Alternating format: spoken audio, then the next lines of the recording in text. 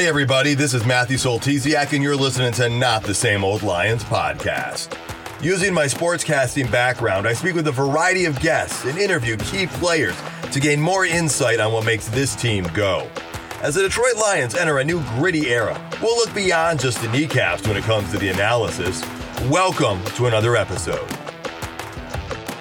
Today, we're going to take a look at some of the rumors surrounding the Lions, the football combines, and other news that might be impacting Detroit. I'm joined by Coach Jerry Angers, named Michigan High School Coach of the Year, as well as Coach of the Week by the Detroit Lions. He's also mentored numerous players at the college level and some all the way to the NFL. Good to have you here, Coach. Great to be here, Matt. Well, let's start with these rumors we keep hearing. It's that time of year that it's rumor central. Right. Everyone and their brother is talking about things. The first name I keep hearing all the time is Lamar Jackson. Oh, yeah. That's I mean, he's under contract. His contract's up, so he's going to become a free agent or franchise with Baltimore. But a lot of fans keep saying, hey, the Lions could trade multiple picks and get Lamar Jackson and send Jared Goff there. What are your thoughts on this? It's funny. I mean, you do, and people are going to stir things up so they can, get their Twitter accounts to light up and things like that. I mean, that's the big one. Yeah, the one I saw the other day was Jared Goff, 3 first-round draft picks for Lamar Jackson. Okay, which would be great. We're trying to build a program here, exactly. And now we're going to get away some picks, right? Right. So that's one that's like so far out in left field. I agree with you. People are just trying to get clicks on things. Sure. That's one of those ones that you almost don't even want to warrant it, but you just keep seeing it over and over. That you're like, okay. This isn't happening. Will Lamar Jackson go to a different team? That could happen. Sure. Is that team going to be Detroit? Yeah. No, not happening. No, I totally agree with you. I mean, that's funny. Drive it up. Let's make those my tweets look good and stir up rumors, right? That's what we do. So the other one we hear is Jalen Ramsey. Mm-hmm. And this is the name, you brought his name up, a couple weeks ago even, and it keeps coming up. I mean, Amon-Ra St. Brown was recently trying to recruit him to Detroit. Yeah. He sent something back, kind of nice, fun and games. Micah Parsons from the Cowboys even weighed in. So that was kind of fun. But what are your thoughts on the Jalen Ramsey rumors? Well, again, I mean, is Jalen Ramsey going to come here? He's probably going to have to take a pay cut. We're trying to build, they're trying to build a program here and get depth within it. Would he be a great fit for us? I think so. Would he be a great leader for us and help our DBs, our younger DBs? I think so. But, what's the cost in the end? I mean, it's the Lamar Jackson thing, right? Right. And then the cost is exactly it. Jalen Ramsey set to make $17 million this year. Only Darius Slay has a bigger contract than him. And at some point, you're going to have to pay some guys some more money, and that makes sense. But you don't trade for a very expensive player and give up draft picks if you're trying to build something. Right. And I agree. And I mean, and again, we've Holmes has done a great job with the lower part of the draft order, and let them develop some of those guys. We still have some young bodies in there, but you're right. I mean, hey, if we get Ramsey and Lamar Jackson, we just lost half our team. I mean, right? I mean, and plus, where's our salary cap? Exactly. So, but I would love Jalen Ramsey on our team. Make no mistake. Mm-hmm. Would I want a high salaried person and giving up some high draft picks to make that happen? No. Yeah. I would rather have the Lions go after like Jamel Dean from Tampa or even James Bradbury from Philadelphia, right? They might not be quite at the same peak as Ramsey, but they wouldn't cost quite as much. No. And they wouldn't cost draft picks, and they would be very solid starters on our defense. No, Bradbury, I believe, has had over 1,000 snaps and hasn't missed any time. I think I was reading on that and again, those are the ones. Hey, and I think that's what the Lions are going to look at too. And again, will we take Ramsey? Sure, in a heartbeat. Come on. We take those other guys too. And I don't want to count anything out. I mean, we'll count Lamar Jackson out, but will I count Ramsey or even these other guys out? No, because the Lions, they have made splash moves in the past. Last year, I was hoping we would get an upgrade at wide receiver, and I thought DJ Shark was not even an opportunity, like even a possibility. And we got him. His season didn't go the way he or anybody would have wanted, but it finished strong, and able to get him was great. And who was thinking the Lions were going to trade up and get Jamison Williams last year when they were watching that draft? Yeah, none of us. So Holmes will make that splash move, but it's got to be the right splash move. Yeah, I told you that's a great call on that, and we're getting into a situation now where we can start adding bodies and letting some of the guys, and again, if we have to go with the young corner, we go with the young corner, and we just make our defensive line that much better. We talked about that before, so I agree. He's going to make his splashes, and he's not going to hurt the team making those splashes. He's only going to help it. Exactly. So let's go across Lake Michigan, because rumors are going everywhere with the Green Bay Packers. I mean, Aaron Rodgers, not a rumor, or Aaron Jones, not a rumor. Right. He took a $5 million pay cut to stay with the team. So they're going to keep Aaron Jones for another year. But Aaron Rodgers rumors, they're going left and right and everywhere in between. What are your thoughts on the Aaron Rodgers rumors? I've got a couple of my own. Yeah. I mean, we probably are going to agree on most of it, but I think he's overworked his welcome, overworked his power, overworked his athleticism. I'm sure there's going to be some frustration amongst the higher echelon of the the GMs and the presidents and the coach. You watch things on the sidelines with him and Matt LaFleur on the sidelines, and there's some of those were not pleasant during the Lions game. I watched it. It's and so I think those are some things you're going to do. Is it can he bring them to a Super Bowl?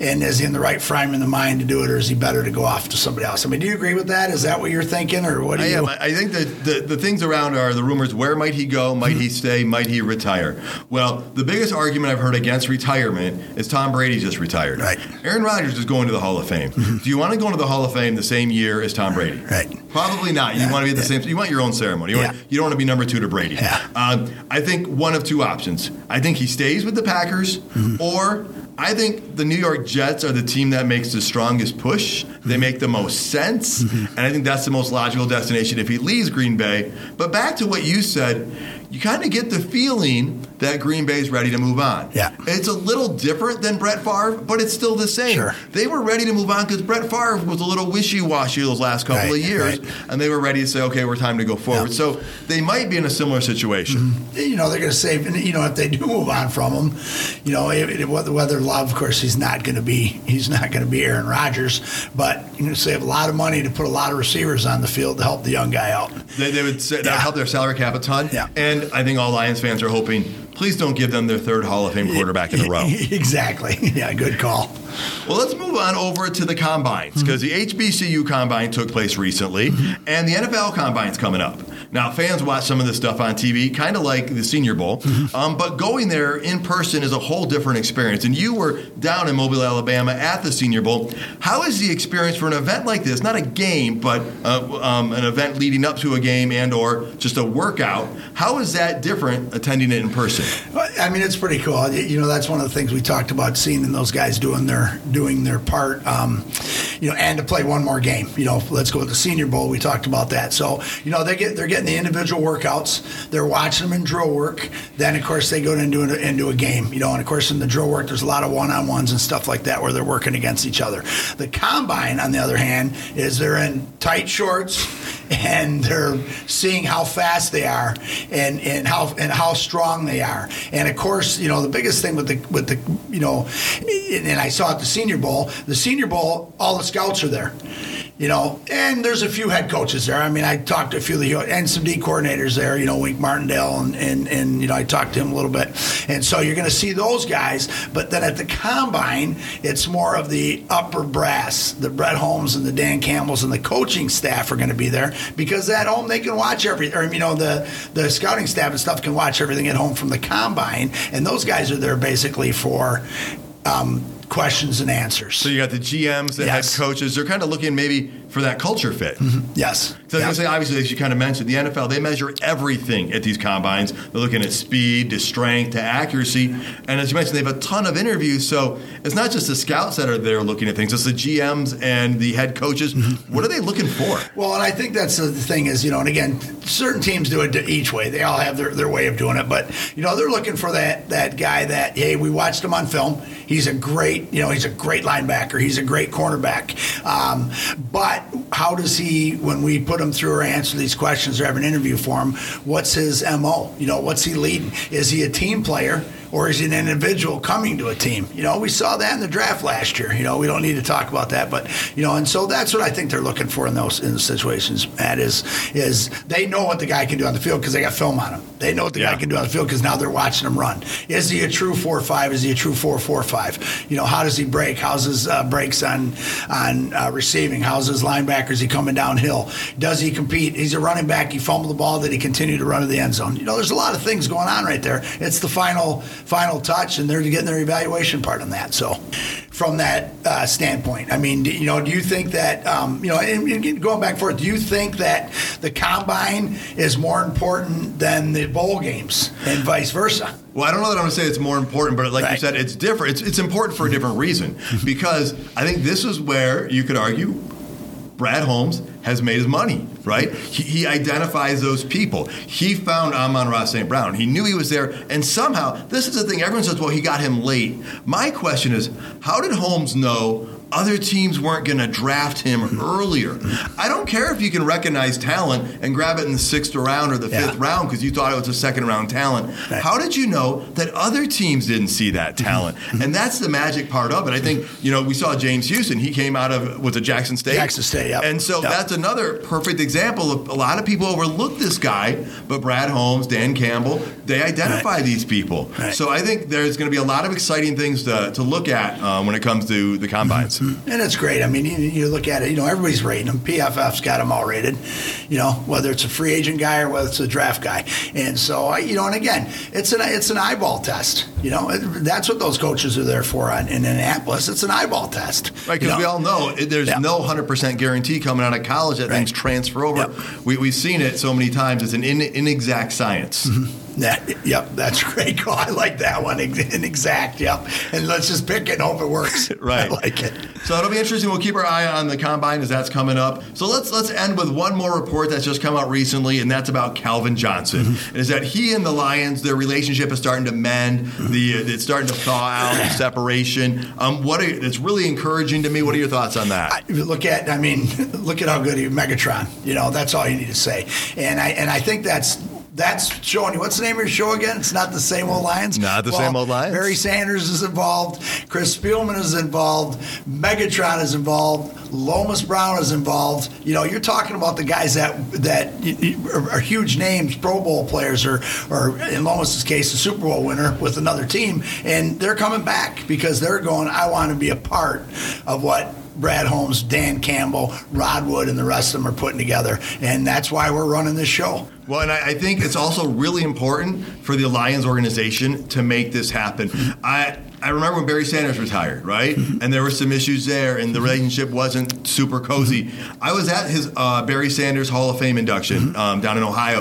And while it was attended well by Lions fans, I don't know that it was the same fanfare it could have been if he had had a better relationship with the Lions at the time. It took some time, but he was able to come back. They were able to make amends, and now you see Barry Sanders involved, and that's a win-win for everybody. The organization, the fans, for Barry Sanders, we love it, and I think Lions fans are just excited to see Megatron coming back because he does have something he can give to us and provide, and he's got a lot of value.